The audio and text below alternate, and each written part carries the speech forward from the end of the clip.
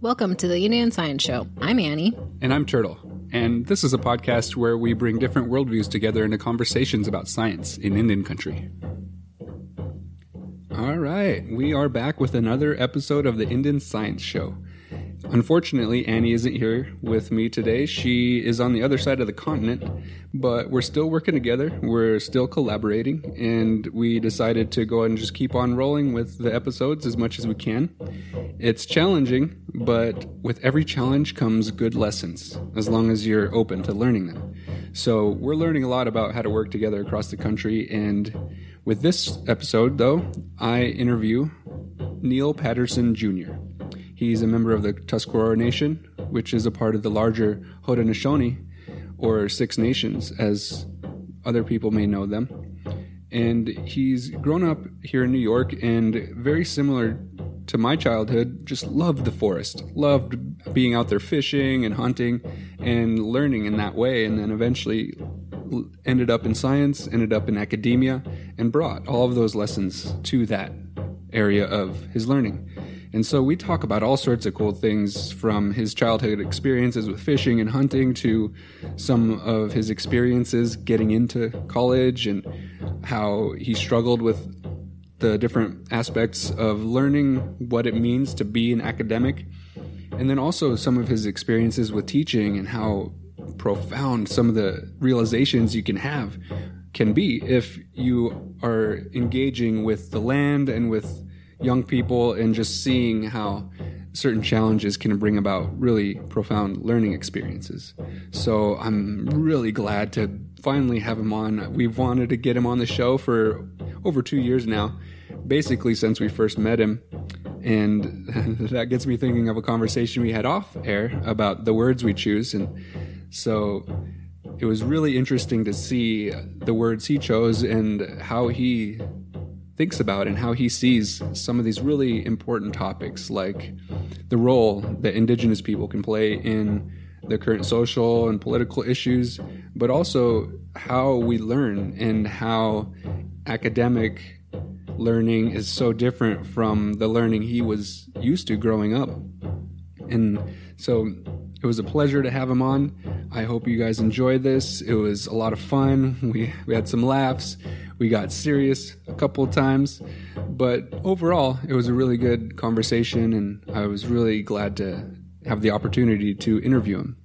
So sit back, maybe grab some tea. It's a little bit of a long one, or coffee if you're a coffee drinker. I really love water, so water's an option too, but relax and enjoy the episode. Hello and welcome. It's good to be back here in Syracuse, and today I have a guest on the show that I've been wanting to have on here for a long time, almost since the very beginning. Since then, we've had many great conversations together, and I've learned a lot about just what's going on here locally and the history and all sorts of amazing things. And so it's a pleasure to have you on today, Neil. Thank you, Noah. Yeah, thank you. Yes, you're welcome. And thank you again. So before we get going into some of the questions that I have, I would like to give you the opportunity to just introduce yourself and talk a little bit about where you come from. And I would really love to hear one of your favorite memories as a child.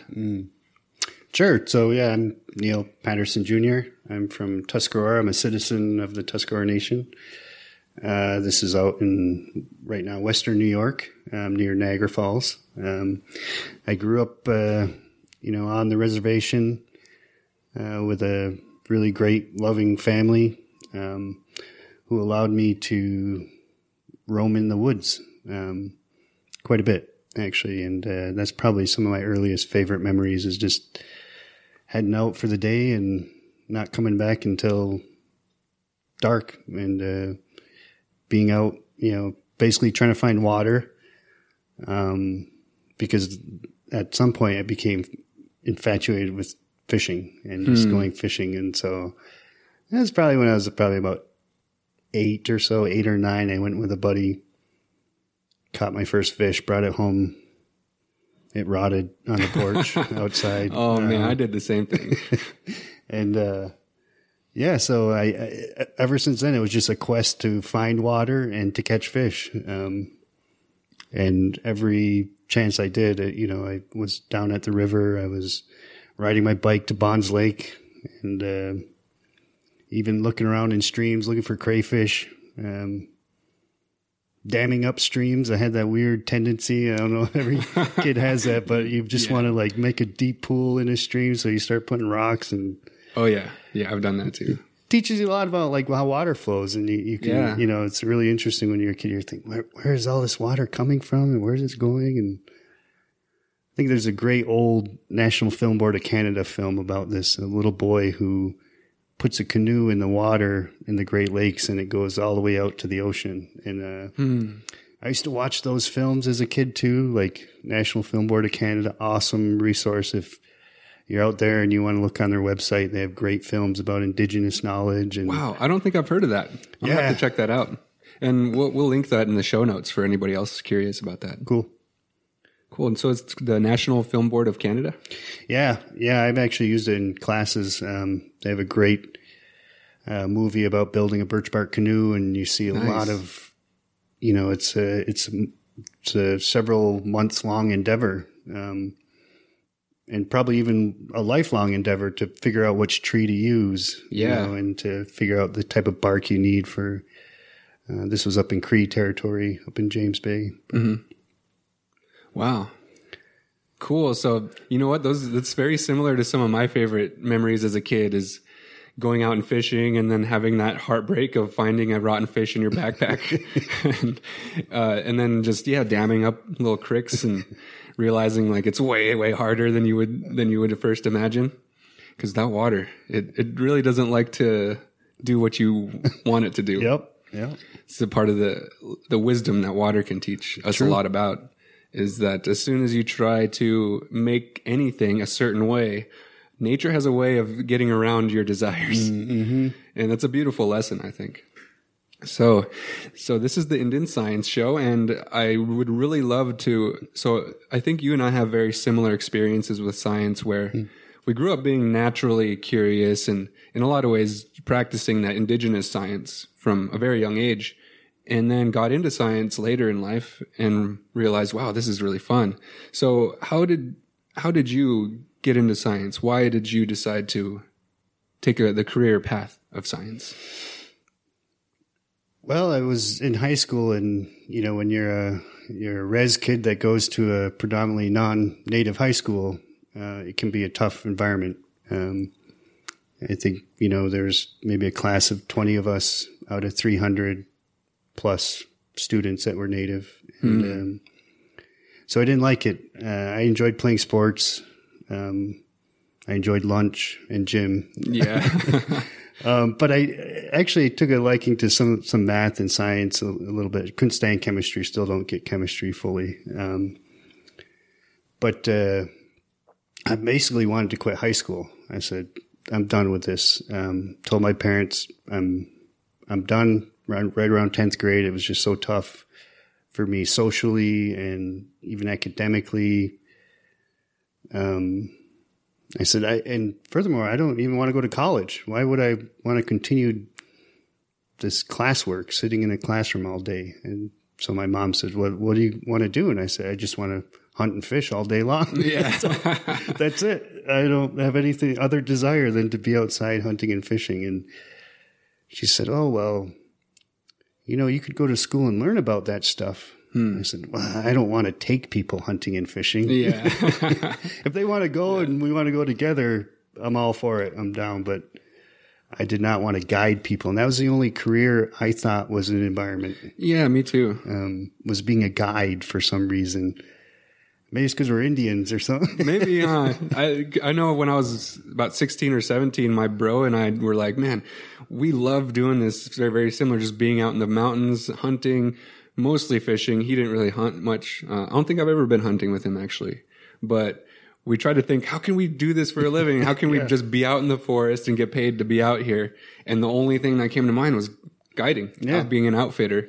And they don't have the most stellar reputation among natives where I'm from. And we don't have many. We have a lot of fishing guides in the East, being on the Great Lakes. Actually, have some good friends that do that and seem to enjoy it. But the other career I actually thought and knew about as a kid growing up, being a Tuscarora citizen and hunting and fishing on the land, was the conservation officer, the game wardens. Oh, yeah. And I knew that there was guides and game wardens, and that those are the people who worked outside. And I thought, I don't want to ever bust people for hunting and fishing. I don't want to be a police force in hunting and fishing. And my mom said, well, you could actually learn about, the environment that you love, and actually learn about how hunting and fishing work with the environment. And I thought, there's such a thing, and I had never thought of environmental science at all up until that point. Mm-hmm. And she picked up a flyer on my air hockey table. I'll never forget it. And she said, here's a whole college that's dedicated to environmental science, and it's in Syracuse. And I looked at it and I thought, oh, there's a course in, ornithology, and there's a course in, little, advertisements on the flyer you get in high school. I thought, oh, what the heck? I'll apply. And senior year came around, I applied. Told them what a poor Indian I was, from the res, and needed my education. And that story works well. And I got in, and my parents brought me here to Syracuse, and I guess the story's still continuing. I'm still here. But it was really through my mother's guidance and people in my family who supported the idea of going to college that led me to Western environmental science. And it was great. I found there were other people in my situation that, like you, Luja, that, have that passion for the outdoors and just want to be outside, but also very curious about the natural order of things. And all the knowledge here at ESF is pretty impressive. So. Yeah. Wow, that's really fascinating how my mom's the reason I ended up in college also. But in a different way. When I was a kid, I knew I was going to college because she told me, you're going to college. And even beyond that, it was always the assumption that I'm going to get my PhD someday. So it was just a value I was raised with, even though I didn't even know what that meant. And I didn't really value it even when I got into college. I'm like, I don't really want to do this. So I went down the money route and tried to make money because I thought, well, I can still go hunt and fish. I don't need to do that for my career. Turns out that it didn't work out very good. So I switched around and eventually ended up in environmental science. So that's interesting because it's similar, but very almost opposite, because my mom was a scientist and she drilled it into my head and into my heart that I am going to be going to college, even a scientist. I just didn't become the kind of scientist she wanted me to become. Yeah, and back home, I was the first in a pretty large extended family to even, well, I should say several people attempted to go to college. Oh, okay.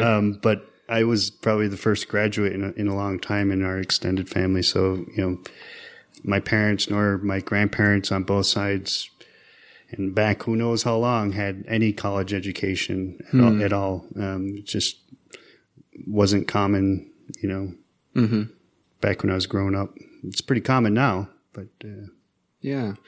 How would you say that's why, or it's maybe a two-part question. Why do you think that has shifted, and how do you think that has affected your family and the community? That shift from almost no one going to now a lot of people are going. Yeah, that could be a long answer. Yeah.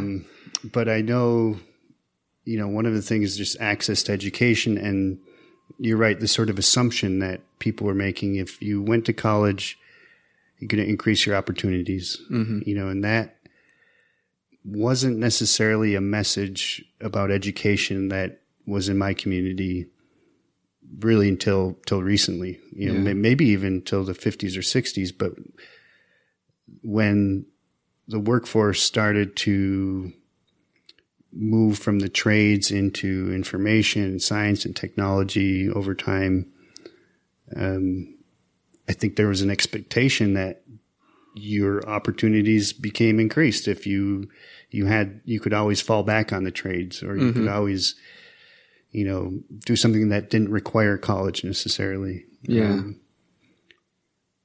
Okay. So did you go to trade school when you were younger? Or? No, but that was in my family. So everybody, saw themselves as taking up a trade. That reminds me of the, you needed some help working on the longhouse. Did you ever get that sorted out? Or? Yeah. Well, one of the things like we probably, I don't know if you did, but I took shop in high school. Yeah. And so even just having a dad who was a carpenter, was a huge asset in terms of basically being able to use tools. Yeah. And, so for the last 10 years or so, I've been working on this longhouse restoration project at the state fairgrounds. It's really it's a replica longhouse. It's not built, using the original technology. So, we're using steel and tools where we have to. But no, the short answer is I never repaired the roof this year. Okay. And it makes me think a lot about indigenous technology and science, because every winter I go back there and I look at the snow load after a big snowstorm of like 3 foot of snow on the roof of that longhouse and think they had some pretty serious technology back then to bear the weight of that snow. Just using bark. It's pretty amazing. Without iron or steel tools, right, without machines, that's even with that stuff, it's pretty hard work. So it is. And there's kind of a hybrid at Ganondagan, which is another state historic site down the road near Rochester, New York. And we benefited from a big project they had to replace their roof there. So they did use hickory, and we helped strip the bark, and then they actually donated several dozen hickory poles and some bark for the lashing, because it's all about lashing and cordage. When you're building a structure like that, it's how tight is the knot and how flexible is the wood, and pliable is the bark. So these are all kind of like physics questions too, materials and strength questions. So. Wow. So with the cordage, there's some archaeological findings where they have cordage that's like this big. I mean, I'm showing here, like it's not quite a foot thick, but damn close to being like a foot thick piece of rope. And they would use it out in the whaling communities along the coast. And they made it out of cedar, I believe cedar bark. I might be wrong on that, but I'll check later. And the first time I heard about that, I thought, what the heck would what would you use that for? And it was all hand woven too. So, but I mean, it looked like an industrial piece of rope. So it's quite amazing what the ingenuity that people have. And now in the modern world, we take for granted so many things that were so important back in the old days, like cordage, being able to make cordage from plants. Now we just use it. And I know back in my community that once rope came and iron pots, things like parfletching and knowing how to make cordage almost completely disappeared within like a generation. And I think that also speaks volumes about how adaptable indigenous people are, and that we're not always tied to tradition and that culture under a glass concept, and that it's really how you use those things and the values that go with those practices that seem to make the biggest difference, more so than like the fact that you might be using a steel knife versus a chert or an obsidian knife. But what's interesting though is the values change when you use different tools. Kind of like how people are so tied into computers and technology now, we've forgotten the value of sitting under a tree reading a book, which you're still gaining information, you're still expanding your awareness, but in a completely different way. And I'm really curious to see how technology and culture and values are all how they shift over the years. And so, did you notice that when you were navigating academia, that shifted, that your ability to translate your cultural values and the practices into that setting from how you grew up? Yeah, and I think the same thing is, as Western science is a tool in the same way that a zip tie can be a tool instead of cordage. Yeah. And so I always think about a couple of things, again, going back to what the old people talk about and still talk about is, they would look at you using a steel hammer or, a power tool or of some kind, and they'd say, well, Grandpa would have used it if he had that. So you think back to people who, all of a sudden there's these brass kettles. Think about how important, and Jamie Jacobs from Onondaga, Seneca country, has a great program on how the brass kettle changed people's lives, because you didn't have to find and source out important clay, that then you had a culture around of people creating clay pots and firing clay pots and using them to cook. You could literally pick up a brass kettle and carry it for 100 miles, and you have all the implements you need in a new village, to cook, to eat. So I always think about that, that sort of litmus test about technology. Well, would Grandpa have used this if he had it? But I know this change in culture and this, sometimes we're unaware of not just, our cultural values changing, but even our physical and biological and chemical cultures, if you will, changing as well. Because I heard from this old guy one time, I think he was from Onondaga, maybe Tonawanda, and he said, when people got really weak, when their bodies started changing, is when we began accepting metal into our communities. And he said the reason is that before everything was stone and wood. Mm-hmm. Those were our hardest substances. And so you actually had to create these tools with stone and wood. And there was a whole energetics thing that he was trying to explain to me, basically saying that we were much stronger. The physical force that you had to apply to these tools without breaking them and then repairing them and then making new ones was completely replaced by a metal tool that essentially was indestructible. Yeah. And so he said people changed then, their bodies changed when metal came into communities. And that was really reflected by Jamie's great work with the brass kettle and just looking at changes even in relationships between women and about who was making the pots and the designs they were using, the effigies around the rim, the cordage that was used for cord wrap pots in this part of the world too. So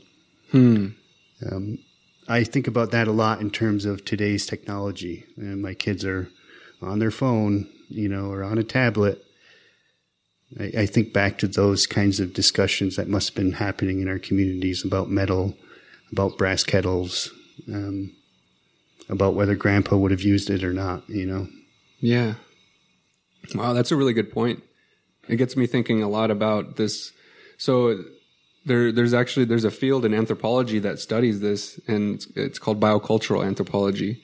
And there's some literature out there that talks about this exact concept, how the changing and shifting of technology affects biology and our evolution. And that over long periods of time, it really did have very profound impacts on our physical stature, on our biochemistry.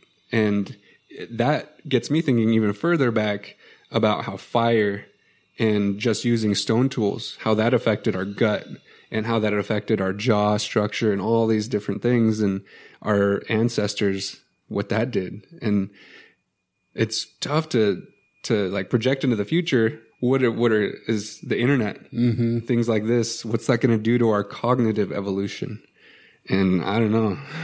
I have no clue. I could definitely see it going in a positive direction for sure. But I can also see us becoming like, what would it be, like the Matrix? All connected to the point where we can't even distinguish the real world anymore. Whoa, that's deep. Yeah. And who knows these things? Maybe we're already there. And we're just a simulation, or maybe our future selves are simulating the past selves and we're the simulation. And it's so realistic. It's so complex that the simulation can't even distinguish between the simulation and reality. And we're already doing that. We're already creating simulations that are getting more and more complex. And maybe that's like the whole aim of life, is to simulate the universe and create more universes. And that's pretty deep. Who knows? That's like one of those ancient philosophical problems. Like, you don't know if you're just a brain in a vat somewhere, or if you're actually physically here, and there's no way to actually confirm or deny that, which is kind of scary, but it's also fascinating. And yeah, I don't agree. know how to think about that. I bet people listening right now are fully aware with intimate knowledge about where their phone is, whether it's in their pocket or whether it's on the counter or whether they don't have one because they didn't pay the bill, or whatever it is. They're very aware of how connected they are to that phone right now. And there's Robin was just saying the other day about how our cognitive abilities go down the closer the phone is to our bodies, because we almost can't stop thinking about it. In fact, I think this is where I know I felt like my phone was ringing or vibrating, and it definitely was not in my pocket. And it's that's that shift. That's what you're talking about, that sort of biological, emotional shift that happens when you have a device that is connected to everyone on your person. Because I know if I leave it at home, I'm a little worried, but I forget about it, and I kind of have a good day. It is. It's a blessing, isn't it? Sometimes it is. That's why I love going hiking, like multiple day hikes, maybe even 5 if you can push it there, because something magical happens around day 4 or 5, where all of a sudden you're like, wow, this is fucking awesome. And it's such a visceral feeling, and it's not even a thinking type of thing. You feel it in your heart, and then it's like in your DNA that this is what we're supposed to be doing. Yeah. And I mean, your hair, you come out, your hair is all greasy, and you got sticks in your pocket, and that you had no idea how they got there. But by the time you come out, it's almost like you don't want to go back to the phone until you get back on, and you're like, oh, okay, yeah, this is kind of nice. This is pretty sweet. And as you were saying that, I was looking at my phone, trying to read, okay, so what question do I need to ask next? And people right now listening are looking at their phone, or they're maybe listening on their phone. Listening on their phone, or very aware of where their phone is. And, I think that's the world my kids are going to grow up in. Our kids are going to grow up in. They're going to be fully aware, fully connected. And you're right. What does that mean? But I agree, getting away in the woods, I mean, it's been interesting taking young Native folks on those trips in the Adirondacks. As part of the work I do here. I mean, there were times where I could see literal panic. And this was 3, 4, 5 years ago, before 6th graders started having phones commonly. Yeah. And the students were very afraid, and they came out just wanted to keep going. They actually said, I wish this trip didn't stop and we could just keep hiking and living out here like this. And I said, I know what you mean. Yeah, that's always a little bit sad, because as the adult, you gotta break them back and be like, okay, well, this is awesome. Now we can bring these lessons back to our communities and our families, and hopefully that inspires them to go and do it on their own. That's what I hope. I think that has happened, and I know that's what happened to me here at ESF. Like, it was my sophomore year, and I met my roommate who said we do these trips out in the backcountry for a week at a time. We bring what we need on a backpack. And I thought, I got to try that. And I was asking her, I remember I said, so do you walk on the road? He goes, well, no, they're not roads. They're trails. And I said, you mean like a 4-wheeler trail? It was only used to my res, which is basically everything's a 4-wheeler trail or up. There's very little foot trails. Mm-hmm. And he said, it's a foot trail. And I was trying to picture in my mind, what does a foot trail look like? It must be tiny and must be so cool to be on something where you don't see tire tracks. Yeah. And I thought, I got to do this. And he took me up to the Adirondacks, and it was same like fishing. At that point, I just fell in love with backpacking. And a lot of the work we do here is sometimes to take kids on those extended trips. Yeah. What would you say would be the most memorable shift that you saw in a young person when they were out there, and what maybe brought that about for them? Boy, I have to say I have a lot. I mean, some of them are just comical. Like, I remember the one time we drove down a long stone road to this access point, and you're up there. These are gravel roads, and you're driving probably 10 miles an hour, 15 miles an hour for a long time. And you could just see the deer flies swarming around the van. And you could see the fear in everyone's eyes, thinking, we're going to get out of this van and hike for 3 miles to where we're sleeping outside. And we just sat at the trailhead. Nobody opened the door. Finally, I said, well, it's now or never. And we all got out. And within an hour, nobody was talking about deer flies. I mean, they were partly attracted to the movement and probably the CO2 or something from the cars, or carbon monoxide. But anyway, their attitude shifted, know, and I said, what will happen is they'll dissipate, they'll die down. And nobody believed that, including me. Yeah. I'm thinking, I hope that happens, but if it doesn't, we're screwed. But you got to stay positive, man. It was a positive shift in thinking. And I mean, that was one of them. There's been others where, we slept out underneath the stars, and to have a dark space like the Adirondacks, I think is so underappreciated in terms of its lack of light pollution. Oh yeah. And there are stars you'll just never see from the res, that you can see in the Adirondacks. And sleeping out underneath those stars, I think, that morning when people woke up, we slept on these big warm rocks near waterfalls on the Moose River. And, I felt like there was a shift in energy and attitude, after that night. There's so many, they're little moments, and sometimes we can't see them, right? I mean, I know I've missed many, but the ones that I catch are really, kind of just a flash in the pan, but it happens quick. I think they're not big, long, events in our lives. Sometimes they're just small. Yeah, it's really, I totally agree. And it often comes as you traverse the space, or that very tiny difference between one side of fear and the other side of the fear, whatever that fear is coming from. Like with your story, it was the deer flies. Or was it deer flies? Yeah, deer flies, yep. And they can be vicious for sure. Deer flies, somebody told me once, they said that, they can attack your body, but mostly they're messing with your mind. Yeah. And they do. That's what fear is. Fear is just a giant deer fly stuck in your head. And it feels like, you're so slow, you're just not fast enough, and it's just tormenting you and getting out of the way of your hand or a branch that you can't hit them with, and over and over and over. And then when you smack them and squish them into your hair, it feels real, real good. Yeah.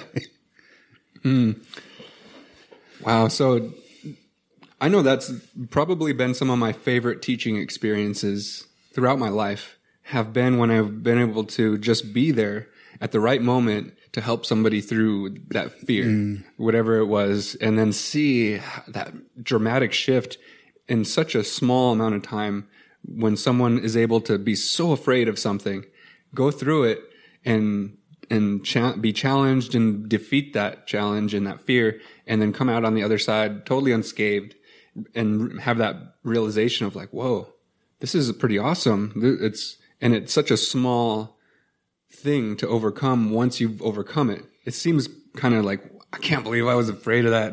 Yeah.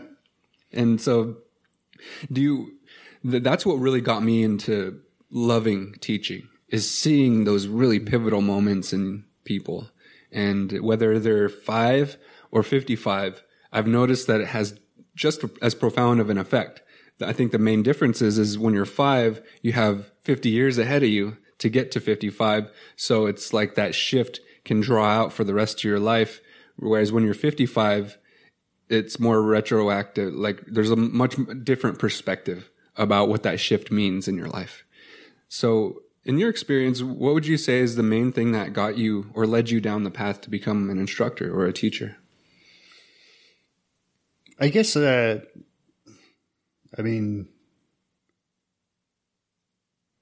thing I think that was interesting is that we're such a small number in terms of being indigenous, surrounded by a very large society who knows nothing about us. Yeah.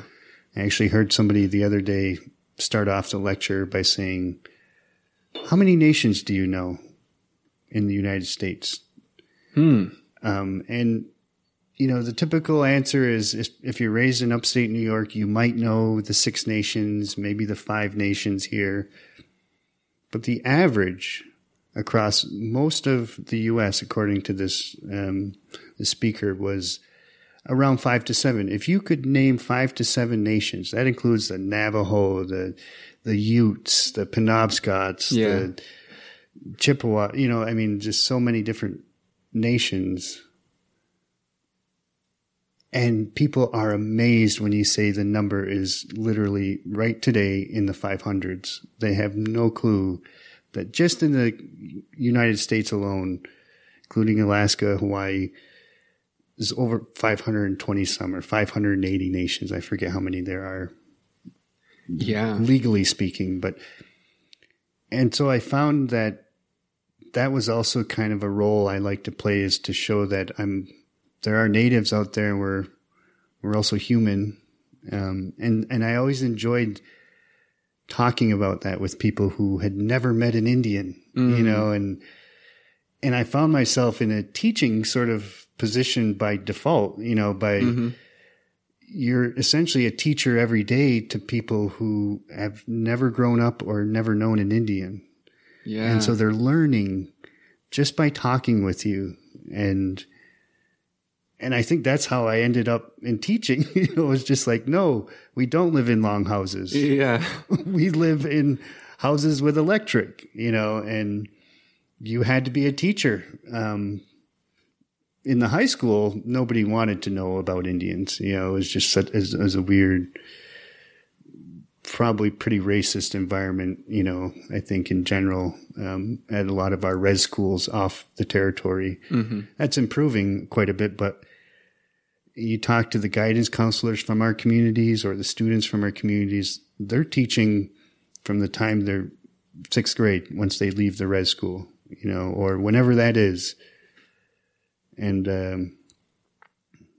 I just figured, well, if I'm going to do it, I should figure out how people teach. Oh, yeah. And what are their strategies? And that's a whole journey by itself, just to learn how to teach. How to teach, yeah. Because it's not intuitive. It's not. And it's not one way, right? I mean, I also learn about white people too. Oh, yeah. And they, there's a lot of sharing of information there.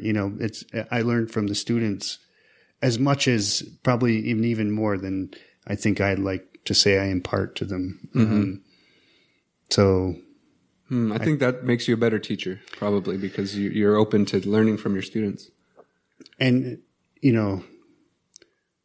it's really always focused around where the good hunting and fishing spots are. Yeah. And that's a little bit of a little bit of murky water to get into with a avid hunter and fisher. Yeah, sure. I mean, you might tell them, but you're not going to tell them the best ones. Yep. You're not. I don't ever tell anyone my favorite spots. Sure. But I'll be like, yeah, you can go over here. Yep. And I won't send them down a dead end. Yep. But it's an interesting, because even as a teacher with students in college, you can't just inundate them with all the right answers. Mm-hmm. They have to figure out some of the right answers on their own. And I know that when I was your TA I always get this mixed up. Is it Indigenous issues and the environment? Yes. And the environment. The very first essay about culture, when they had to describe their culture, over and over and over again, they struggled big time just to describe that. And the most common answer was, I feel like I don't have a culture. Mm-hmm. And that just blows me away, because I grew up being very clear about who I am and culturally. And even though we're in this melting pot, I was still very clear about that. And so to see, and this is actually something I've been experiencing for years and years, is especially among scientists, I think because maybe they become more aware of some of the historical context and how diversity plays a role in ecosystems and things like that, is this notion that in America, it's almost like the melting pot experiment created a culture that's not a culture. But it's such a strange thing to me, because I totally see a culture that has developed that's very unique to the United States. And it has a lot to do with value systems. But what's also weird, though, speaking to your point of 500 nations, is that a part of that value system is that we're all the same. Mm-hmm. We all share these American values, but that's not true. Mm-hmm. That's totally not true. We definitely share some, but I don't think I could name all 500. Yeah. I know for sure I couldn't. I could I would say maybe 30. And that's kind of pushing it, I think. And that would be an extremely high number for anybody in the U.S., which, I think speaks to the point that we were a problem that went unresolved in the minds of the larger public and in the minds of the United States government. I mean, we were the Indian problem, and the idea was that we would be erased. And so you can see that today. We are essentially erased from, education, from the history books, from science, as you're pointing out. Most of the political discourse going on now also. Yep. That's why it was fun growing up near Canada, because we got Canadian radio and TV via the airwaves. There was no internet back then. So it was, and so there was so much more going on in Canada with respect to Natives, in terms of not only recognition, at least, that there are these different people that were here first, but, just a lot more Natives, up probably per capita than there are in the U.S., so. Mm-hmm. Oh yeah. Especially like if you were look at the ratio of Indigenous to non-Indigenous people in the population. I'm sure I don't know the numbers, but I can imagine it's quite a bit higher. I would think up there. So, yeah. But I mean, there's also way less people in Canada than the United States. Yep. That still blows me away that there's over 300 million people in this country. Mm. We're one of the most populous countries on the planet. I think we're actually the third most populous country behind India and China. Mm-hmm.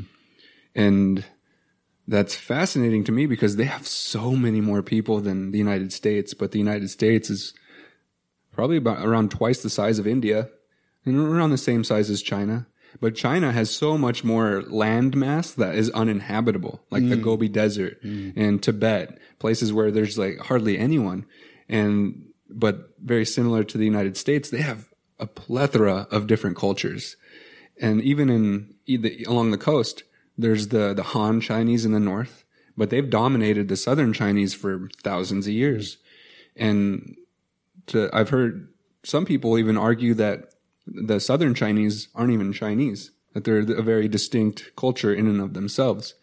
And so I often think about that in the context of what we have here in the United States, and that although it's called a nation state, it's very similar to an empire, just like what Russia is, or just like China. It's I don't know if we're ever going to get to the point where we can truly have a cultural melting pot. I don't know if that concept even works. This notion of multiculturalism, or two distinct cultures existing in the same space and being able to maintain their uniqueness and their sovereignty. What do you think about that? Do you feel like, because that's in the fundamental, one of the fundamental principles of multiculturalism, or this argument that we need multiculturalism, I don't know if it even works like people want it to. Mm-hmm. Yeah, well, I think, again, I would make the analogy back to the natural world, which, if we're talking about human beings, that's kind of our original instructions, is to view us as human beings, as a species, as part of the natural world, as part of the environment, as part of Turtle Island, whatever term you want to use for our environment around us. And so you think about like how genetic evolution drives biological diversity, and so you do create very interesting subspecies, and, you have changes in the biodiversity. And so I think about that, when it comes to cultural diversity. I mean, it's really, I think the number the measurement you're looking for when you talk about multiculturalism, or multicultural societies, I guess, so I agree. It's sometimes hard to just get two cultures to live side by side, but what about 100? You know? And especially in the same space. The same geographic boundary. Right. I think that's where the problems arise, is because you have two different rule sets basically trying to coexist. And if we don't agree on the rules, there's going to be conflict. So, and then inherently some of those unique aspects of those cultures start to fade away just to resolve the conflicts. It's true. And I think there's probably, cultural compromise. And that's the evolution of culture, right? Right. Yeah. So maybe it's not a bad thing. Maybe I'm just being too negative about it. I think it becomes bad when a concept of one or more of those cultures is not based in reality of the land, of that space. Exactly. I totally agree. So if you make up something, they always talk about Easter Island, or, some kind of, belief system that says, no, rain, sun, and air do not feed us. Something else feeds us, and it tends to not be based in the land. Then that's where you have an inherent conflict, and you're always going to, kind of have a rub there, I think. Mm-hmm. Yeah, that's a really tough question to have a complete answer to. Yeah. Because there's so much controversy around even talking about anything along the lines of disagreeing with multiculturalism being a good thing. Often I hear nothing but good talked about it, but I know that with any human idea, there's always a dark side to it. There's always the shadow side to everything we do. And so I try to pay attention to that, because I think good. But most of the time, what I think is good isn't necessarily good for everybody. It might work for me, but unless we hear the things that other people believe are good, we're not going to really know what's good and bad. That's why it's so important to have different sets of opinions, be able to engage with each other. And it's a part of why I like the United States, and because it's enshrined in the Constitution, the freedom of speech. And that's such an inherent human right that I don't know if the future is even possible in a positive way without that. And throughout history, that fundamental human right has been trampled upon over and over and over by all these massive systems that inevitably lead to really horrible things. And I know that for us, for my culture, it's absolutely important for everybody to be able to have a word to say in the situation, even if they're idiots and they have bad ideas. It's really important for them to talk too, because who are we to say what a bad idea is until we hear it? So it's a tough situation to be in. And I think that there needs to be more forgiveness of our own inherent lacking of understanding, so we can actually begin to understand what's really going on in between all these different groups of people. So that's, and I don't want to talk about that too much. This is a science show, not politics. Yeah. That's kind of the nice thing about this show, the Indian science concept, is that they're not really separated in our cultures. Not at all. And for us, if even one person was disagreeing, we would sit there and figure it out until we can. And it wasn't even about compromise. It was about collaborating, not compromising. Like, oh, okay, well, if you give me this, then I'll give you that. It's really like, okay, well, let's sort this out. Let's hash it out and have these hard conversations until we can agree. I think that's much more collaborative than conflicting as far as working with other people. It's true. I think at the university, we're just so often asked to compare and contrast. And Dan Longboat said it one time at a meeting a couple of years ago. It was actually at a food sovereignty meeting. And he said, why are we always comparing and contrasting and not thinking about cooperating? So yeah, totally. It's not the idea of giving something up for concessions or for future reparations or, anything like that. It's how do you cooperate together with these belief systems or with these values or with these worldviews or knowledge systems, whatever it is, and I think it's about cooperation. Yeah. Yeah. It's not to say that you can't just, ignore all that and live your life, because oftentimes you can live a perfectly constructive, peaceful life and not ever even worry about these things. And I think that is another one of the amazing things of the modern world, is that people can live peaceful, healthy, productive lives without having to worry about, oh my God, am I going to be able to feed my family next month? Or am I going to have a house next month? And not to say that people don't have those worries, because they definitely do, especially in different parts of the world where they're still living in very medieval type conditions under really oppressive governments. And I'm really grateful for what we have in the United States, because even as a poor person growing up, I was rich compared to people like in sub-Saharan Africa or compared to people in India before they started to develop economically, or the Chinese people in the countryside of China and how they were oppressed during the Maoist revolution. So I try to remember that and be grateful for what we have in the United States, not despite of the history, but including that. Like, yeah, the United States did horrible things to indigenous people across the board. And it wasn't just the United States government. It was the citizens also. But I try to remember that they were just doing their best, and maybe they just didn't understand what they were doing and what it was going to actually bring. And at the same time, there's definitely shitty people out there. So, and it's such a complicated issue to like use one brushstroke to describe all of this is really difficult. And I don't know if it's even possible. Yeah, I just keep thinking of what they used to say back home, it's not that we're poor, it's just that we're broke. I like that. And it was like, it was a mindset. It's the same thing with that fear,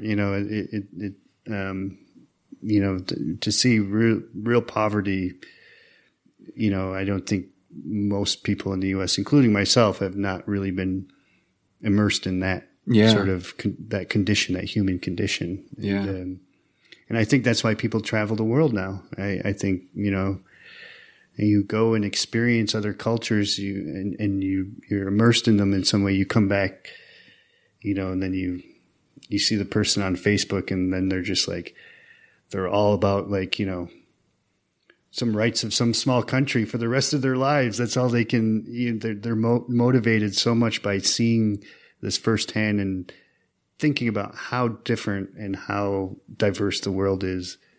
They can't ignore it, going forward. And once your awareness is expanded, there's no going back. Yeah. Yeah. And I wonder that about like, I think our awareness was based in place. I'm sure I always wonder like, who were the indigenous explorers? Yeah. We celebrate all these global essentially European explorers. Yeah. But there must have been some dude from the Anishinaabe up in, on the Penobscot River that just said, I need to see the Rockies. I got to head over there and head it out. And, that's.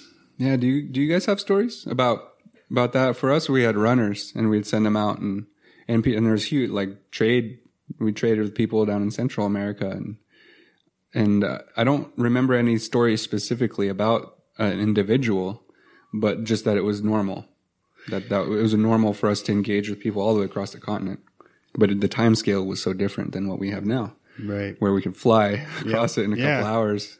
I mean, imagine that. That would have taken months to walk that. Maybe weeks if you're lucky, but probably it would occur over seasons, and you'd have to time it right and you'd have to know how to live on the land. I mean, for sure. You're not bringing... Yeah.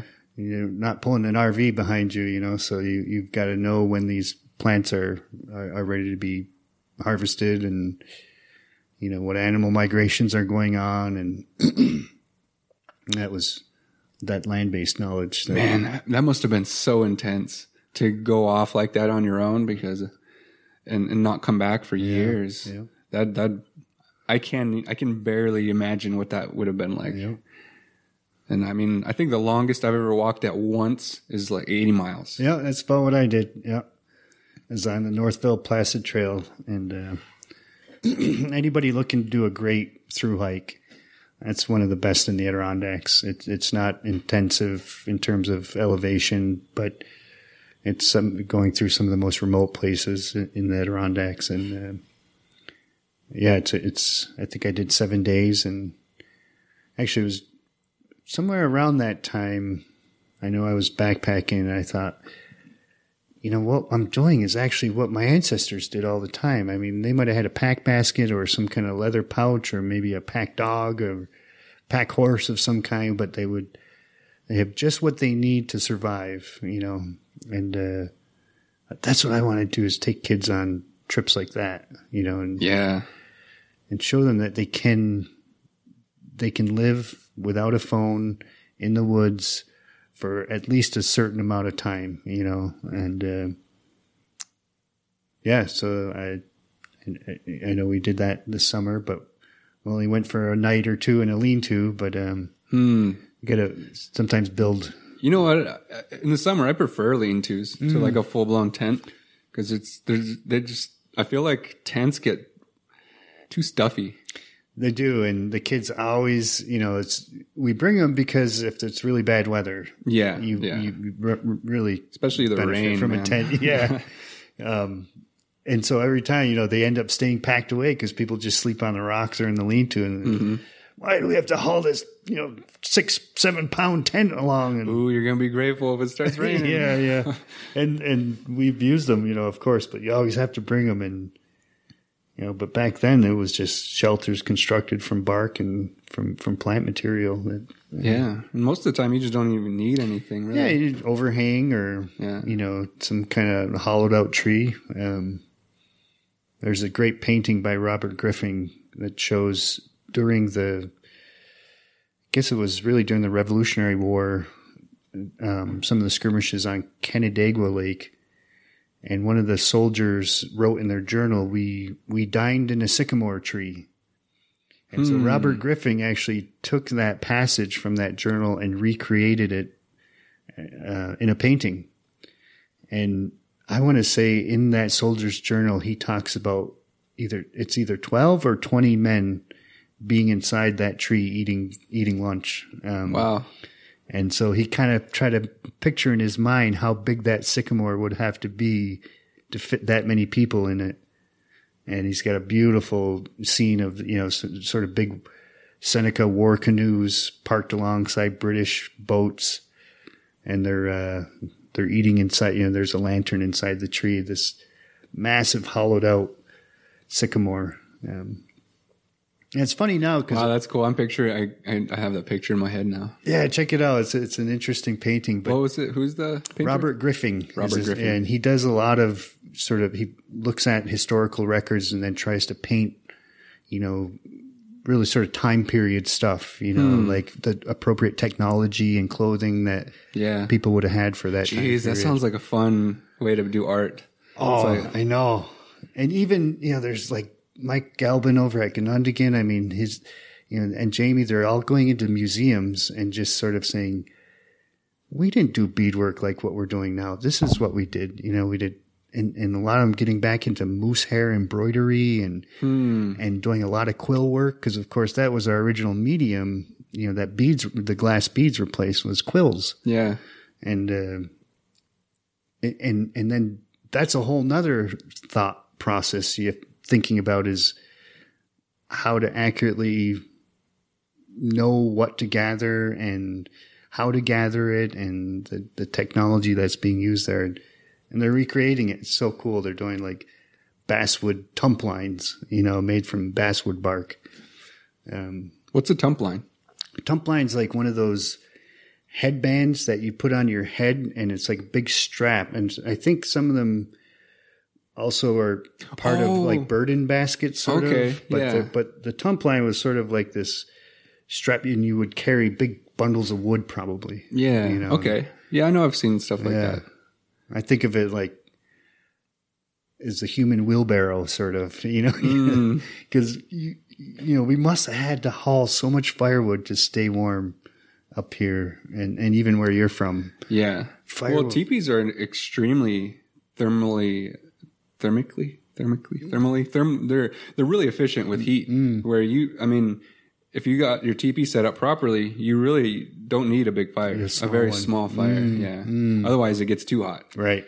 And so I wonder about that sometimes too. How much wood did it take?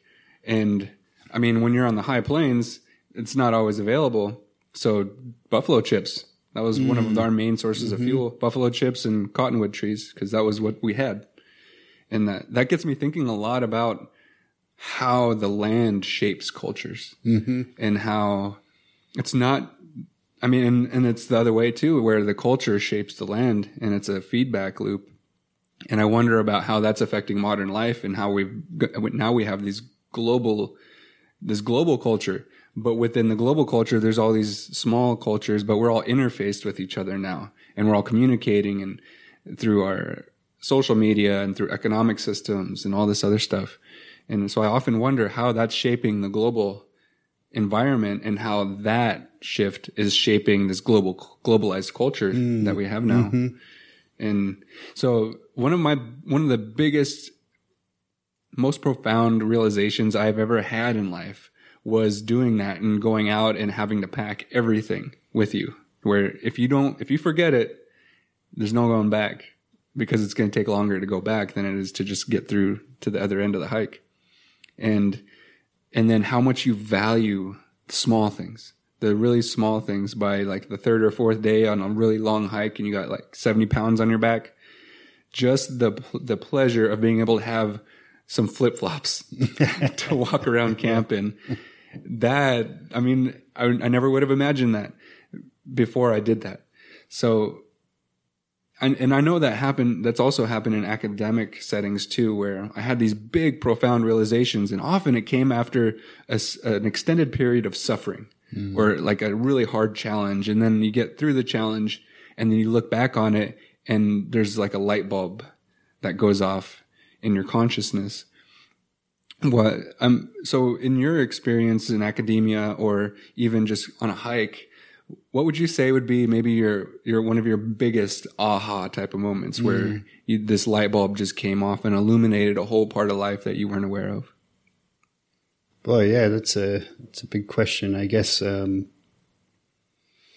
of them are definitely more of a intimate sort of spiritual, if you want to call it spiritual, or a meditative moment in outside in a situation. I can remember the longest backpacking trip I did, forgetting to bring sugar. And so everything I had was basically salty. Think about how much salt and smoke and dried foodstuffs that we would have been consuming on a trip like that. Very little sugar. Now, originally, you probably could carry maple sugar. That would have been important for our people. But this trip I didn't pack any, and I just remember I had a little box of raisins. And so that I would take one raisin almost like a pill, and I'd chew it super slow, and I'd let it all just dissipate in my mouth, and it would taste so sweet. And I kept thinking, I have to make these raisins last for the next 4 or 5 days. So I would ration them out, and but that's what I think at that moment. That's when I realized it's sort of same issue is, what do I really need to survive? Like, what could I go without? Yeah. And yeah. So I mean, in academia, boy, I don't know if I've arrived at that aha moment yet. I'm waiting for it. I think it's around the corner. But just, you know, I think in life too, just, you know, the times where people are in ceremony, you know, and there's something that happens that you say, oh, that's why they do that. You know, and it's probably because somebody's explaining it to me, because it's all done in the language. And there's so many of them, you know, and I could just think of like, well, okay, I see why they're doing it that way. And it's because it was shaped by the land or by some organism or by some system, you know, like a sugar bush, you know. I mean, for us, that's one of the important times of the year. And I think about it. Somebody told me once, you know, the water people are drinking in that ceremony is actually sap. And when I was out with Norton Rickard, who was Gehet, he passed away a few years ago, and he told me, he said, Neil, just drink this sap, you know, and he had a big barrel of it. It looked just like water. And he said, there's nothing better than just dipping a cup in there and drinking it. And he said, it's a tonic. It'll help you. And it just, you know, then that things have, like, we've survived the winter.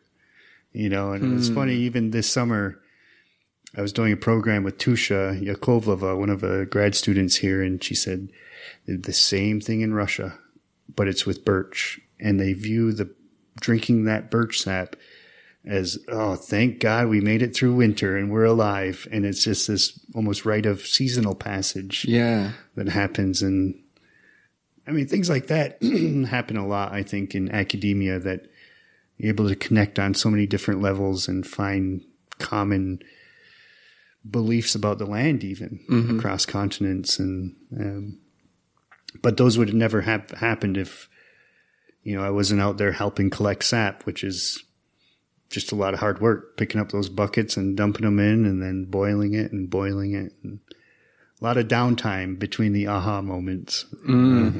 That's a good point. Yeah, most of life is not aha. Yeah, it's not glamorous. It's more like, uh-huh. Yeah, and then, like you say, you realize it later sometimes. Yeah. Like, actually, that's what is, you know, it can come to you different, you know, it's like when the student is ready, the master will appear. You know, I mean, that's one of my favorite sayings. And I don't know who said that. Yeah. I think maybe I don't know. An old Asian adage or something. It sounds like a Chinese proverb. Yeah, yep. Those Chinese, man, they've been doing things pretty high level for a long time. Yeah. Including philosophy. Yeah. And so it's interesting to see them rise to prominence in the modern world, being one of the oldest continuous civilizations that, I mean, they've only been conquered by outside forces, I think, twice. Wow. By the Manchu and by the Mongols. And they were both nomadic peoples that conquered them. The Manchu were arguably not quite nomadic like the Mongols.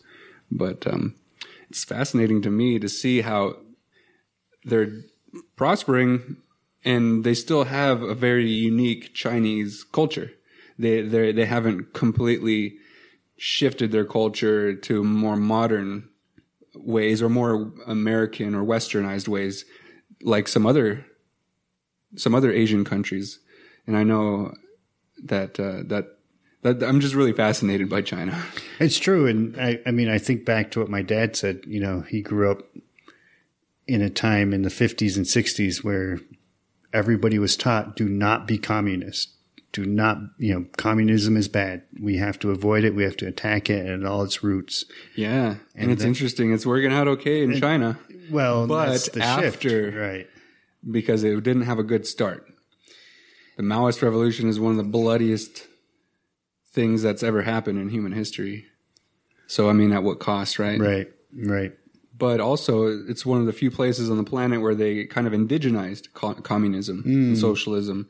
They connected it with their culture much more than the Soviets did. And so I wonder if that's a part of their success, is that they indigenized that economic and political system more so than other places did that weren't so successful. But I mean, success at what cost? What the history of the history of communism in China is not a pretty one. It's not, but it makes all the time. I find our own people in our communities asking, "How did they do it? Yeah. How come they were successful and the Susquehannocks or the Hurons were not? People who had distinct language groups and cultures that were just rolled over." Mm-hmm. And of course, you have the material influences, guns, germs, and steel, the Jared Diamond sort of explanation for that imperialism. But I remember, being in fourth grade, I think, is when you first learn about the Great Wall of China. Third or fourth grade, which is very young, I think, for students here in the U.S. to learn about those sorts of things. I wonder what they learn about us in China. But yeah, that's a good question. I knew that this wall was the story that stuck with me about China. They built a wall, but it was unsuccessful. It was kind of the moral of the story. And right away, I just kept thinking, so do we need to build a wall? This was back in 1982 or something. And then to see this whole thing about building a wall and come up again, and even our communities, there's a big dispute now on the New York State Thruway where the Seneca Nation of Indians is saying, we're just going to put tolls up at our border and we're going to charge everybody that comes through here. It's essentially kind of a wall in a way. Then there's these cultural walls which say, no, we have to eliminate any hint of Christianity or any other belief system from our indigenous belief systems, that's another sort of wall. And it made me think all the time about, the issues around doctrine of discovery that have been coming up, in the papal bulls, and how you started out by sort of saying, well, sometimes people just didn't know what they were doing. They're just goofy. And then sometimes they did. And sometimes they did. Yeah. And I went to a lecture by Steve Newcomb, couple of weeks ago, and that was his point, is that it wasn't so much about belief systems other than the act of domination. And he says it's the domination which is the key here, not religion or belief systems necessarily, but the desire to have dominion. Yeah. It's a very power-laden word. Yes. And so it's not even discovery. And you made that point clear. Do not talk about the doctrine of discovery.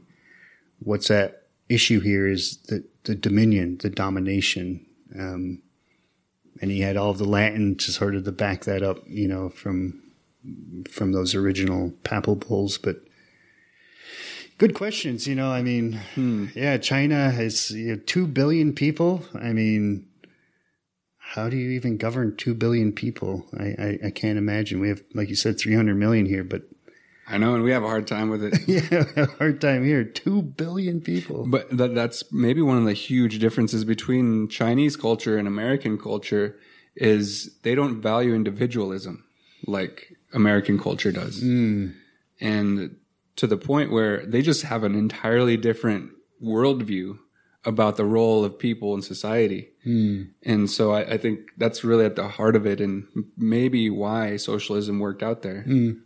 I'm not so sure. I'm definitely not an expert on Chinese culture, so don't get me wrong on that. But I definitely have strong opinions, which I like to think that I hold very loosely. Yep. And in this part of the world, we have a culture that exists that is kind of under the radar. It's been maintaining what seems to be fairly orthodox beliefs and ways of life. And they seem pretty successful too. And that's the Amish and the Mennonite communities. And it's so funny. Every time there's a conversation in our communities about getting back to the land, somebody brings up the Amish or the Mennonites and say, well, they're doing it. You know, they're doing exactly. They're getting off of fossil fuels, and they're educating their own kids. They don't send them to public schools, and you know they have a relationship with the land, and they're doing timber and cattle, and you know. And again, I think back to what some of the older people say during those conversations, and they say it's because of their strong faith in their beliefs. Yeah. It's the only thing that allows them to do that. It's not having land. It's not having a legal or political framework to exist in necessarily.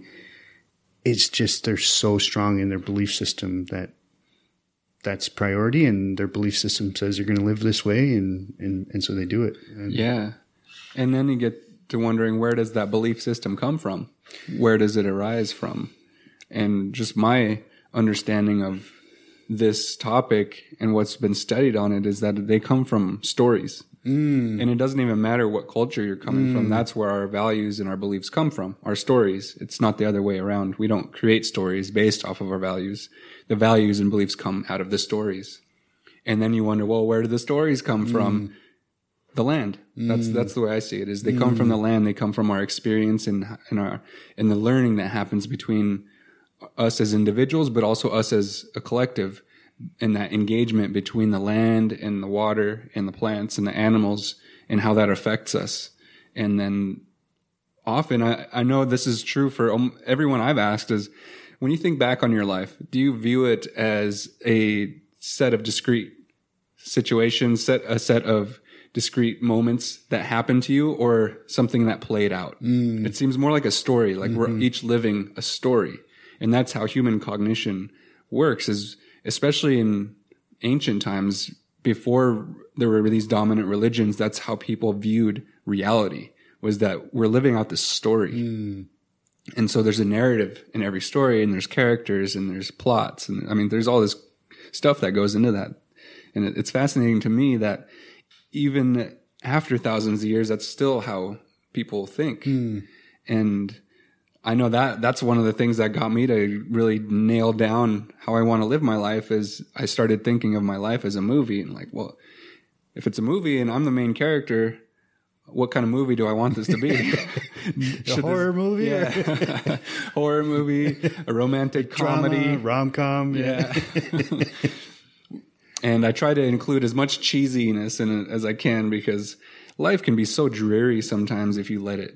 Yeah. And being able to key into the cheesy, funny stuff, I think it's really important. Well, yeah, that's what makes a good story, right? Somebody who tells like a really dull, long, drawn-out story, you're just like, all right, yeah, whatever. Yeah, definitely. And it makes me think now of, the term Dr. Kimmerer, who her writing has become very popular, and people are really have woken up or gotten woke, I guess. And, in some cases, who had never thought about plants and indigenous culture, about this term restoration, and that's consistent then with, about finding strong faiths and beliefs in the land as stories about the land. Yeah. And there's a lot of support for that notion in all sorts of different disciplines in the literature. It's true. Like even the whole situation with Onondaga Lake here in Syracuse, and the story of, it's a story of degradation and complete misuse of the environment. Yeah. And in fact, probably intentional poisoning of the environment, to today, which is, we're going to remediate that.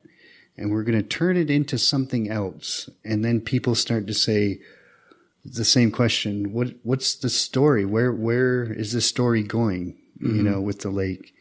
what do you mean something else, something different? And what part of the story are you returning to? Yeah. And then what role do I play in this story? What role do I play? Right. Yeah.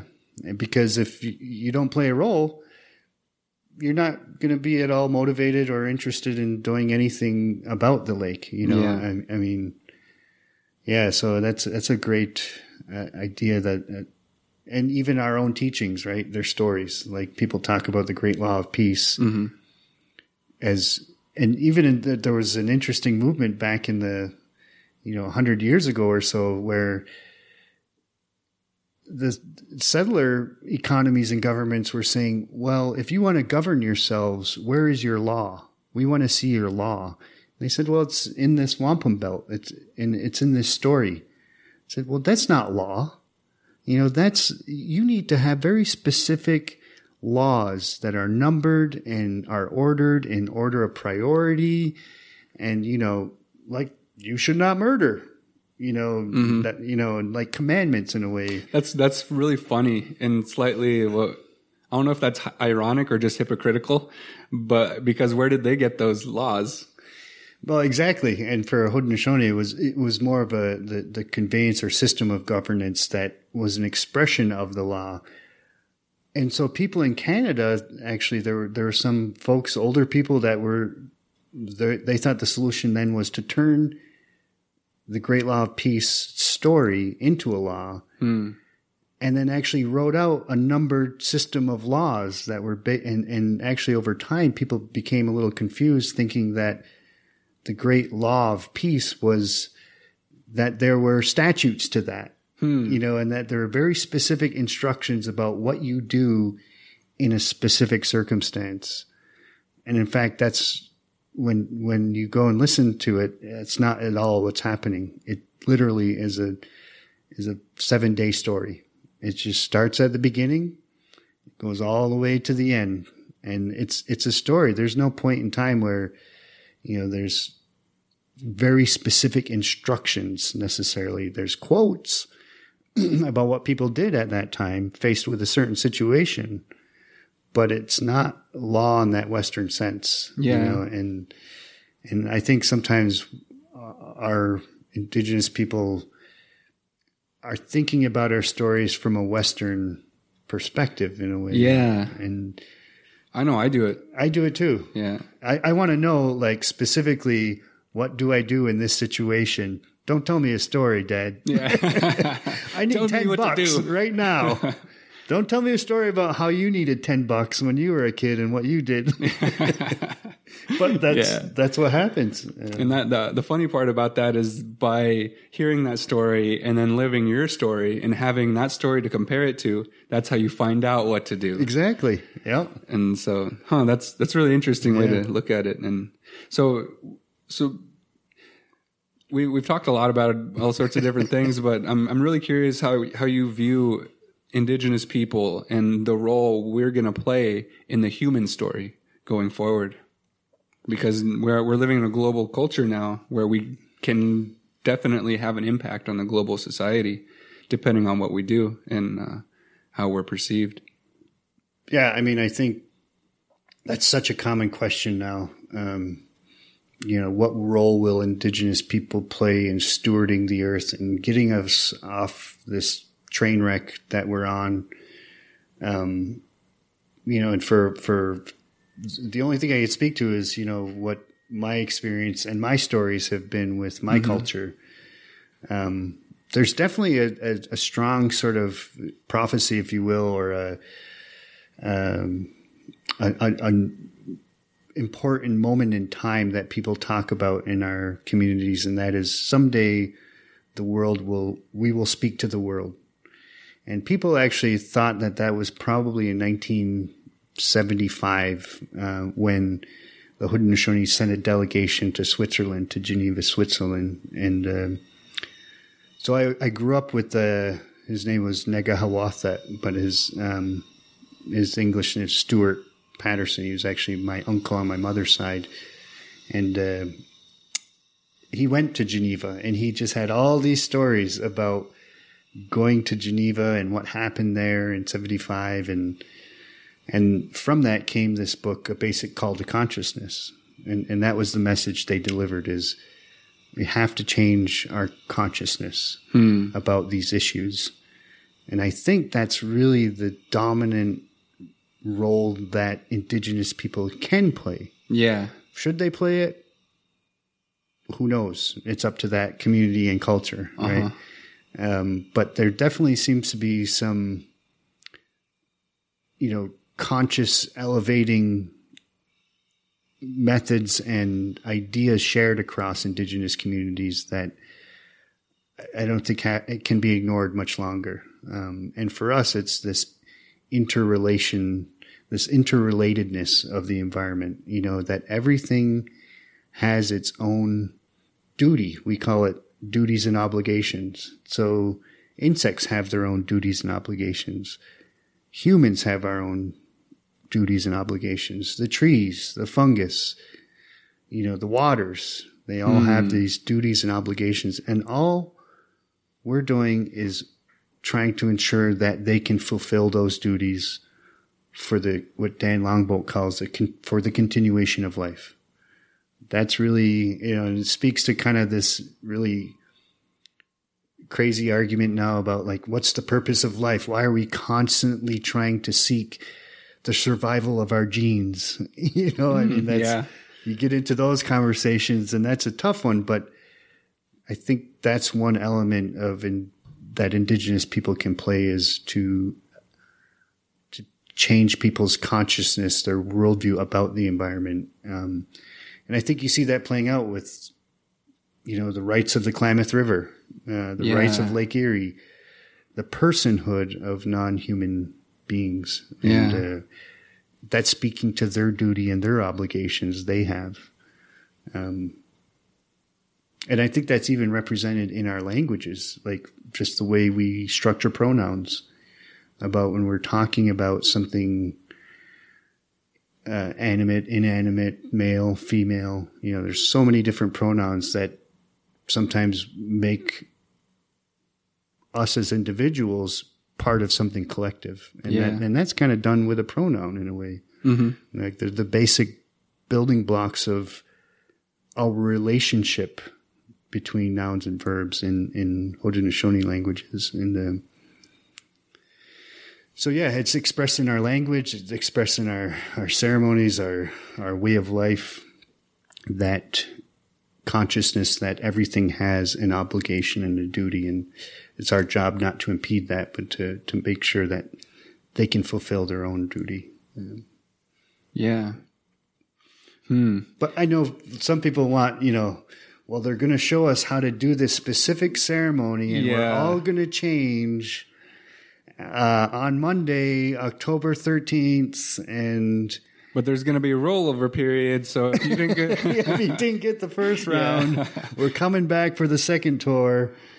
I think that's what a lot of non-Indigenous folks, maybe they're hoping that would happen.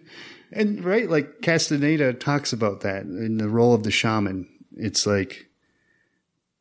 you can try to do it the short way, but it's the long way that's more sustainable, and that's where consciousness changes. You talked about this earlier. It's very often not this one sliver of time. It's a collection of moments over long periods of time often. And then there's a moment where they all come together. Yep.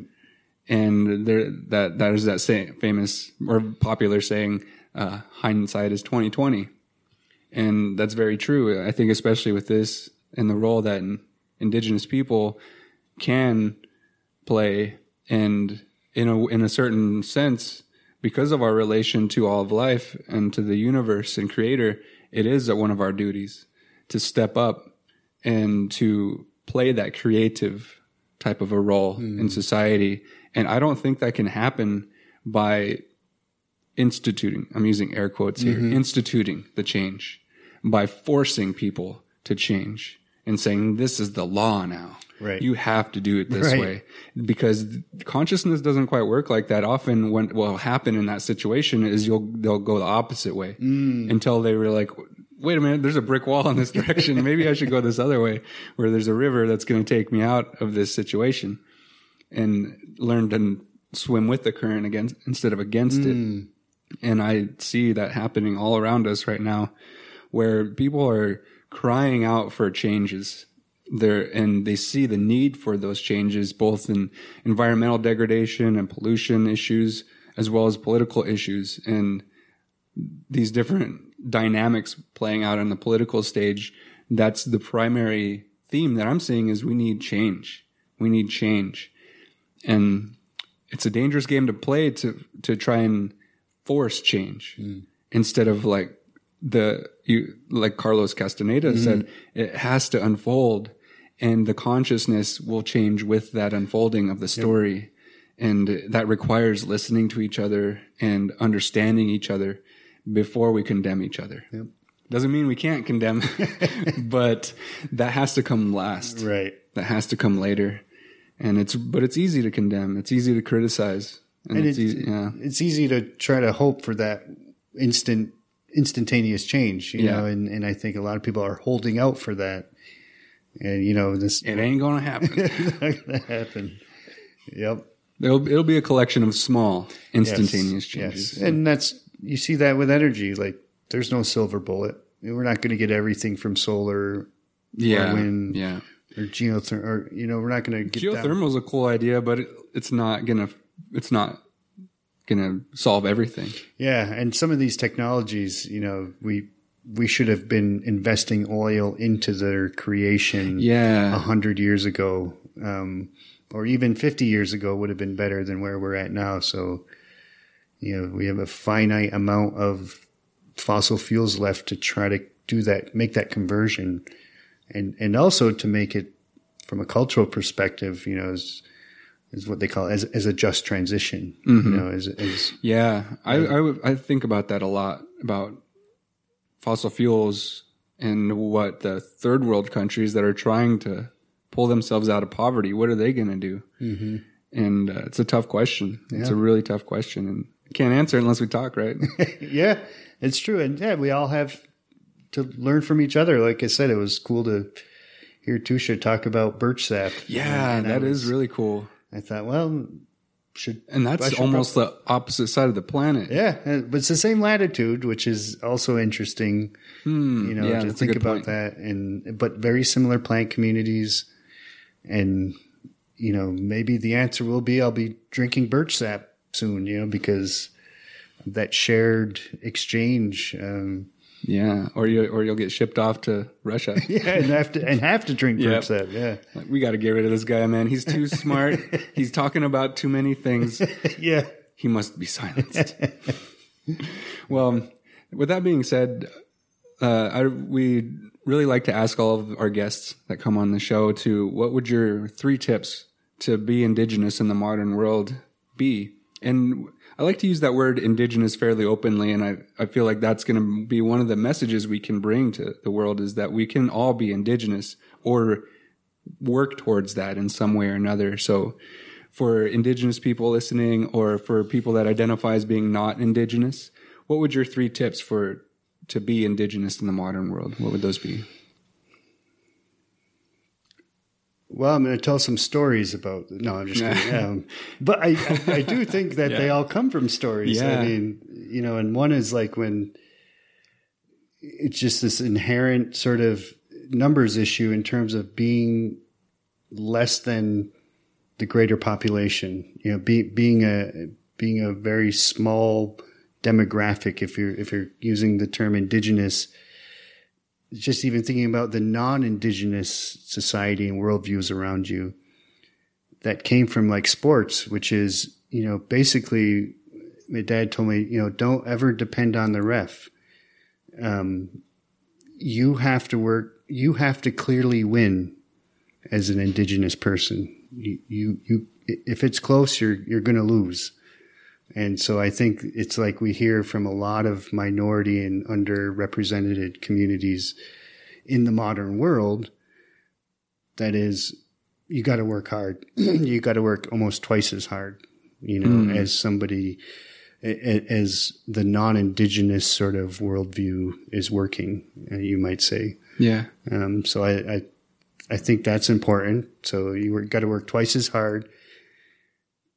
Gets back again to sort of building stuff and working with my dad on I remember putting together a deck on our house for a summer, and man, was that hard work. And he was doing it after work with me, and I was complaining about how hot it was, and I was helping him cut some of the 2x6s, which were not cheap back then, in the late 80s, especially treated lumber at that point. But I screwed up one of the cuts, and he basically said, you have to measure twice and cut once.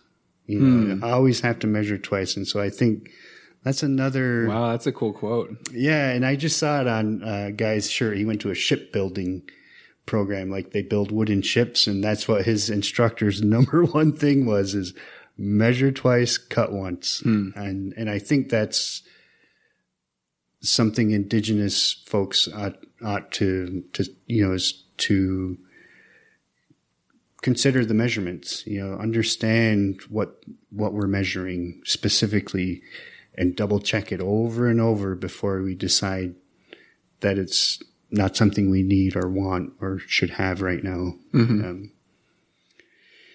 A third, so, I mean, you got to have fun. I like that one. You got to have fun. You got to be able to joke with each other. Yeah. It's not worth it if there's nobody laughing, and like you got to be able to bust on each other, but in a good way, as they say, and just make sure that a lot of our self-care is about laughing, and willing to just bust into that belly laugh for minutes on end is part of that. Yeah. Our way of healing, our way of health, maintaining our health, Yeah. And I just did that with my family back home. My dad had his 70th birthday party, and I mean, there's just you're just crying with laughter at the family table, just whatever it is. So many funny. I could start laughing right now about what happened there, but that's so important, and it's not often they don't tell you that in the modern world.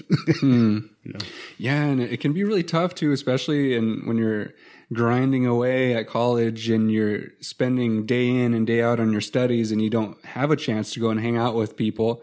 And maybe sometimes you go hang out with scientists, and maybe they don't have the best sense of humor sometimes. Yeah. And so getting that really deep gut laugh can be challenging. It might not come sometimes. And I notice after 2 or 3 days, if I hadn't had a laugh that hurt my belly, I start feeling it deep inside. And so often I've learned how to get myself laughing and try to just think of things funny, or I often laugh at myself, and I catch myself thinking something like, what the hell? It doesn't even make any sense, man. And I'll get myself laughing. So that's a really good tip. I think laughter is going to help so much bring people together. Yeah. Every serious moment I could think of, in like, whether it's the Civil War that we had in our communities over gambling and cigarettes and gas, or whether it's like, a serious political issue coming down the pike that's going to try to erase our memory. And there's been these really hilarious jokes through all of that process. And I can think of them in my mind, and I'll start dying laughing if I think about them too much right now. But some of them were just hilarious, and sometimes inappropriate. So, I can't repeat them on the air. Those are the best ones, man. And so we do have explicit content with each one of our episode releases because, I mean, I just can't help it. I really like to use cuss words sometimes. Oh, yeah. But I notice I say them too much. So sometimes. You're nothing compared to, of course. Yeah, or too much relative to what my ideal. Yeah. Because they can have a lot of power if you say it at the right time in the right context. And sometimes you just need them to be able to communicate what you're trying to communicate. Right. Yep. And so if you did want to share one of those dirty jokes, Well, no, I don't know if you want to put this in the podcast eventually. Are we live or no? No, it's not live. Well, we're not live. Okay. Well, it was funny. I remember we were at a meeting about the doctrine of discovery, and Oren had just met this guy, Steve Newcomb. Mm-hmm. He when they went to Italy in the 90s, he flew over there somehow, and he was just so motivated about these papal bulls. He was studying Latin, and he was he was going to the Vatican to find the original copies, and he was getting into this notion of domination. That sounds like some Indiana Jones stuff. It was, man. Yeah, it was. And, and he talked about, kind of growing up angry and confused about why we were being erased. And Oren was talking about, how he came in with this big stack of papers, and he was just some crazy dude with a ponytail, and like, oh man, what are you talking about the Pope for? We're here at the UN, and we're trying to get national, international status as nations at the United Nations. We need to be considered have a seat that says Haudenosaunee right next to the U.S. and Canada. Mm-hmm. We sit at the UN, which has not happened. All 500 some nations do not have sort of they're not member states of the United Nations. And that's something they've been fighting for so long. And here's this guy that says, well, one of the reasons is because of this, because of the papal bulls and because of this doctrine of discovery that's built into federal law.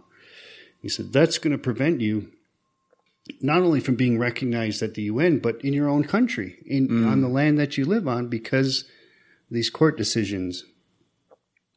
Yeah, and that's really interesting. So Oren says, or somebody says, we need and it was a very serious moment because we had just discussed religion and the impacts of colonization on, federal Indian law, and we're going through this hot, and I just remember it was like, I was ready for lunch. I just knew that. And somebody says, we need a position. We need a position on this. And one of the Seneca chiefs goes, you mean like the missionary position?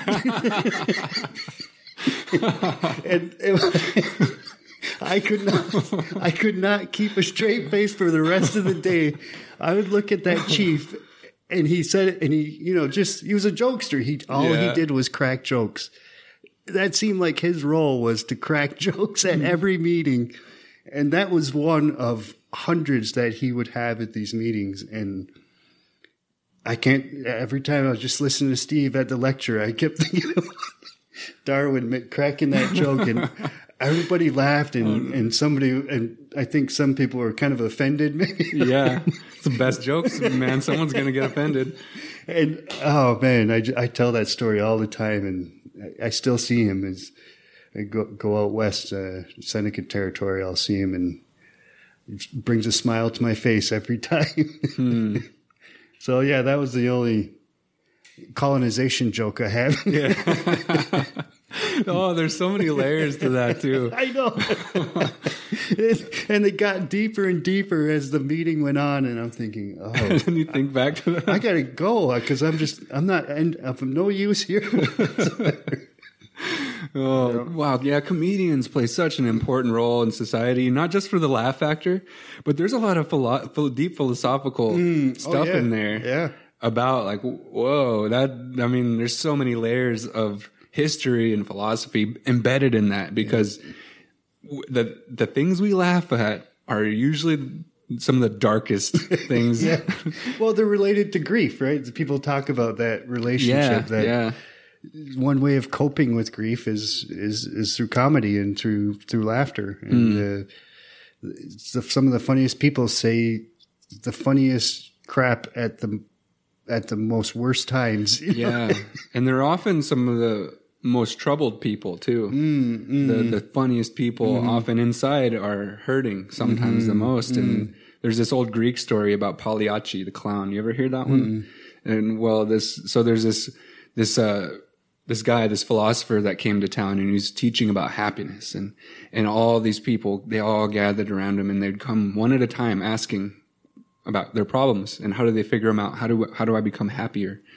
And so after a while, about midway through the day, a guy came up to him and he says, look, I'm miserable.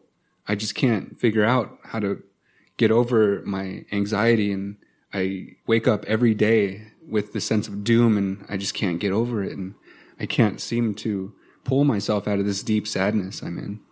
And well, this philosopher said, you know what? Laughter is very powerful. It's one of the most powerful medicines that we have as people. And there's this clown here in town. His name is Pagliacci. You should go see him. He can help you laugh and help you get through this.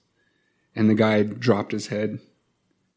And then when he looked up, he said, I am Pagliacci. And that is, it's a sad story, but there's so much truth in it. And I think not only do they serve an important role, but it's a big sacrifice that comedians make because they got to deal with the offended ones. Yes. And that's tough, man. Yeah. I can't imagine being a stand-up comic these days. Know. That'd be really hard. I love stand-up comedy. I've been, and you're exactly right. They talk about the burden they carry often, and something you don't think about because just too busy laughing. With them or at them and the greatest ones are the most controversial ones, like George Carlin. Oh yeah, he was not politically correct at all, but he's got to be one of my favorites of all time. Yeah, he's got some great stuff. Yeah. Well, thank you for coming on. Oh yeah, it was a lot of fun. It took many turns out I didn't expect. And I'm really glad that you shared that joke. That's a really good one. So if you don't mind, I'm going to keep that in. Yeah, I guess. And it wasn't too bad. That's pretty soft core. All correspondence goes to Loja Fixico at IndigenousScience.com. Yes. If you are offended, I'm more than happy to hear about it. And if not, then I'm more than happy to hear about that too. So if you want to find our show, we're available on all the podcast platforms. You can go to Podiant. We're on iTunes. We're on Stitcher.